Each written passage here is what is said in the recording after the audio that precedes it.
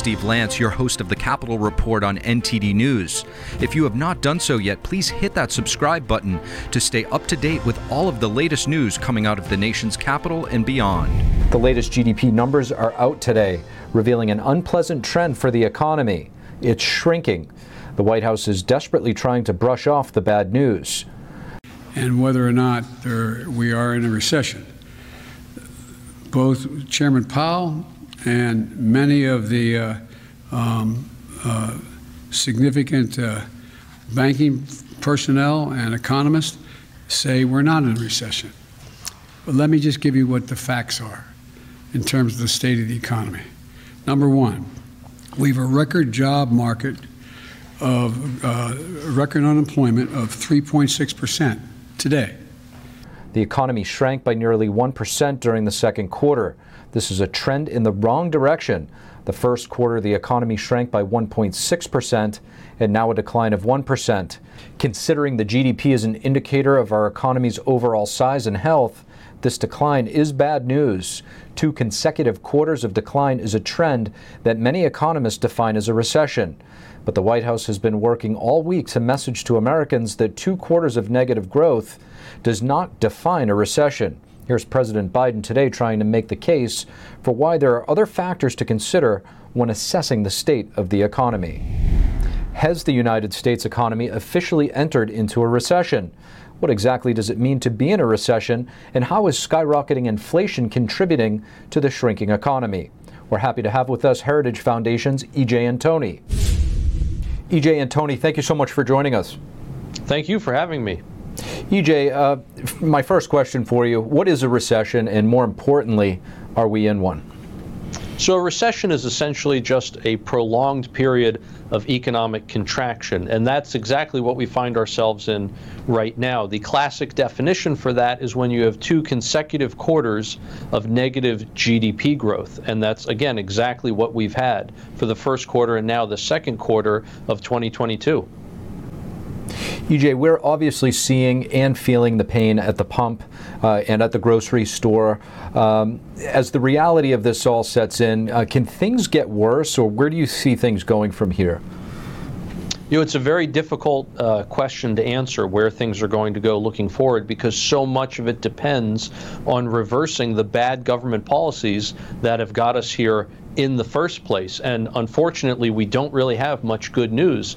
The latest coming out of Washington is that Joe Manchin apparently has signed off on a new version of the Build Back Better Green New Deal boondoggle that the Biden administration has been trying to push through using the reconciliation process. So that is only going to add fuel to the inflationary fire. It is only going to continue the stagnant economic growth that we've seen so far this year. That was actually going to be my next question for you. Senator Manchin, who's just tested positive for the CCP virus, he seems to have budged on this massive Build Back Better plan. It's now being dubbed, or as an offshoot of Build Back Better, the Inflation Reduction Act. What are some of the things in there that you think will have a counter effect to bringing the inflation down? Well, a key one is the fact that it's going to tax American coal, oil, and natural gas, really the backbone of our energy markets and the backbone of the American economy. And if you're trying to bring down prices, if you're trying to fight inflation, the last thing you want to do is increase the costs of production. But that is entirely what this bill aims to do.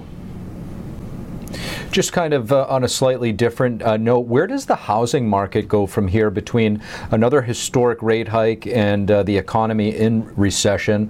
Where does this all bottom out, and is the worst yet to come in terms of housing?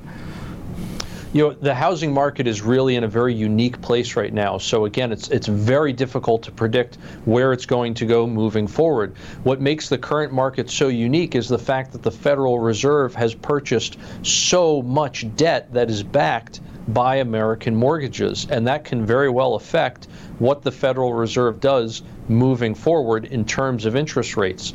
And this Federal Reserve, once again, unfortunately, has proven to be highly unpredictable. They have said one thing and then turned around and done another. So we really do not know which way this Federal Reserve is going to go. They are likely going to continue raising interest rates, at least for the short term, but it's unclear whether or not Jerome Powell is going to have the spine to continue pushing rates as high as they need to go to really combat inflation. EJ Antoni, thank you so much for joining us. My pleasure. Thank you for having me. Tensions between the U.S. and China are rising as House Speaker Nancy Pelosi announced her plans to visit Taiwan again. How do her Republican colleagues view this trip? I chatted with Congressman Brad Wenstrup about the trip and U.S.-Taiwan relations. Congressman Brad Wenstrup, thank you so much for joining us. My pleasure, as always. Thank you. Congressman, I want to ask you about Speaker Pelosi. She's planned a trip to Taiwan. She's faced some pushback from the Pentagon and the executive branch advising her not to go. I guess, first of all, why do you think that is? And second of all, do you think that that is proper advice? I'm surprised that they're engaging, and especially engaging publicly if they have an opinion like that, to not go. I think that she's the Speaker of the House, and whether I agree with her on anything at all really doesn't matter. She's Speaker of the House. I hope if she goes, that she goes with a bipartisan group as opposed to what was done when she went to Ukraine and just took Democrats. I thought that was inappropriate. But I think it's important that we engage with Taiwan. They are certainly a key trading partner for us, and so why not? And if the White House is saying don't go, I'd be very curious as to say why not. We've always had a relationship with Taiwan. Why not continue it? I know they're afraid it might offend China. Look, this administration, what they did in Afghanistan, for example, they set the date of August 31st. We're going to get out. We're going to be out August 31st. First of all, as a military man, that to me is not good strategy, telling your enemy what you are going to do, or for that matter, we tell our enemies what we're not going to do. And in that case, in Afghanistan, that became the red line for the Taliban. They gave us the red line. You better get out by that date. This isn't who the United States is. We are a superpower. We need to continue to work from a component of strength, but in the nature of providing peace. We want peace through strength.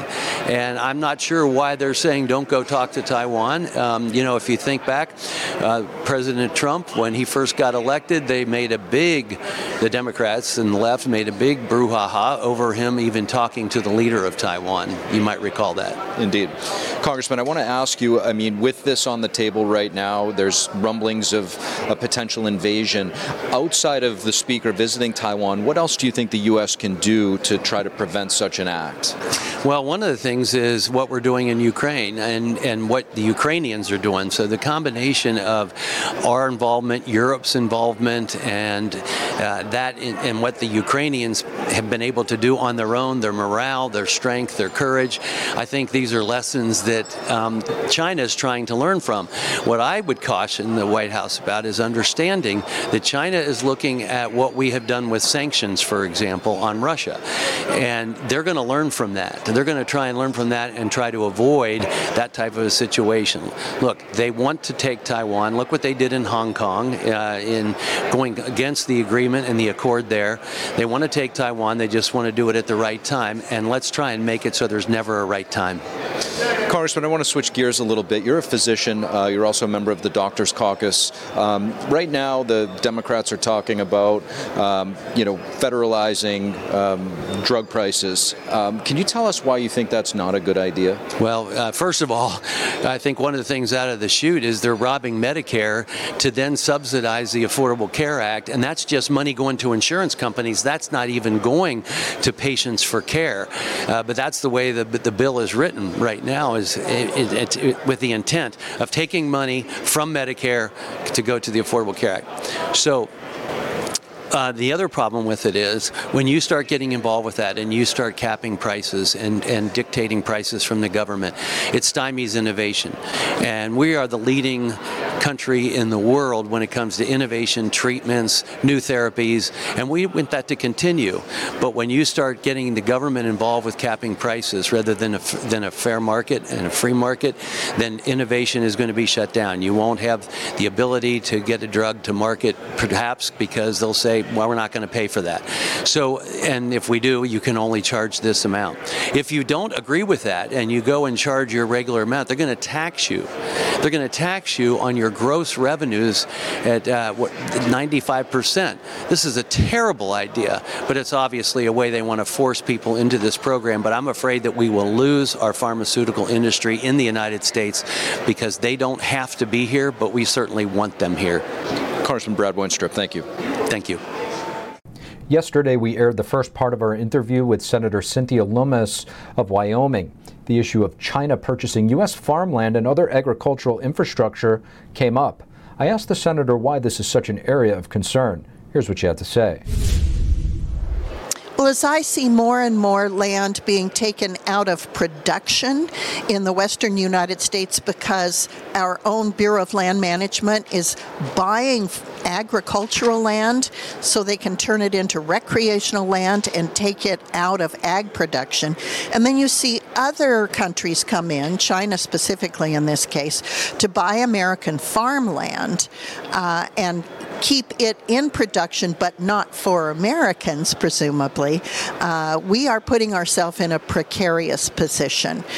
We are already a net food importing nation, meaning we produce less food than we export, and so we are becoming dependent on foreign countries for our food supply. To me, that's a national security interest, and it's something we need to watch very carefully. So you've recently said that we are pursuing the United States energy policies that are making America weaker. How so? We have the ability to not only produce enough energy for the United States, but also to export energy around the world, especially liquid natural gas. Now, we could be sending liquid natural gas to Europe to help them wean themselves off of Russian dirty natural gas. Ours is much cleaner burning. But we have 4 liquid natural gas terminals with permits applications just sitting there pending. And if those terminals could send our liquid natural gas to Europe, it would help them meet their needs and get them weaned off of Russia. Furthermore, if we could send LNG to India, India could use clean burning liquid natural gas so they quit burning manure, which is horrible for the environment, and they would burn less coal, and we could help them emerge from being an emitter. So if we were serious in America about climate change, really serious, we would recognize it's a global issue and that we can do more to help the world's climate implications to the extent that mankind is having a huge impact on climate. If you believe that, we should be helping India. We should be doing everything we can to help Eastern Europe and India, which are the big emitters in addition to China. We're not going to be able to help China. They don't want our help. They're going to emit till the cows come home.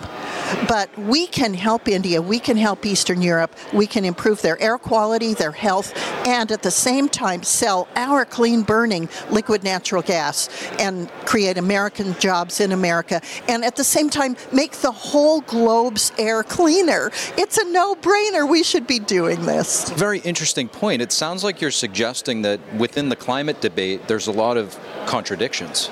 Oh,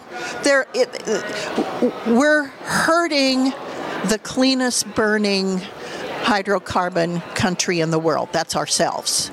And in doing so, we're hurting the global climate. We are, by our policies that are driven by radical environmentalists, making the global situation worse when we could be making it better. Senator Cynthia Lummis, thank you so much. Thank you for having me. I just want to thank everybody for listening to this episode. If you enjoy our content, please leave us a rating and a review, as it really goes a long way in helping us spread the truth. Until next time, I'm your host, Steve Lance at NTD, and we'll see you soon.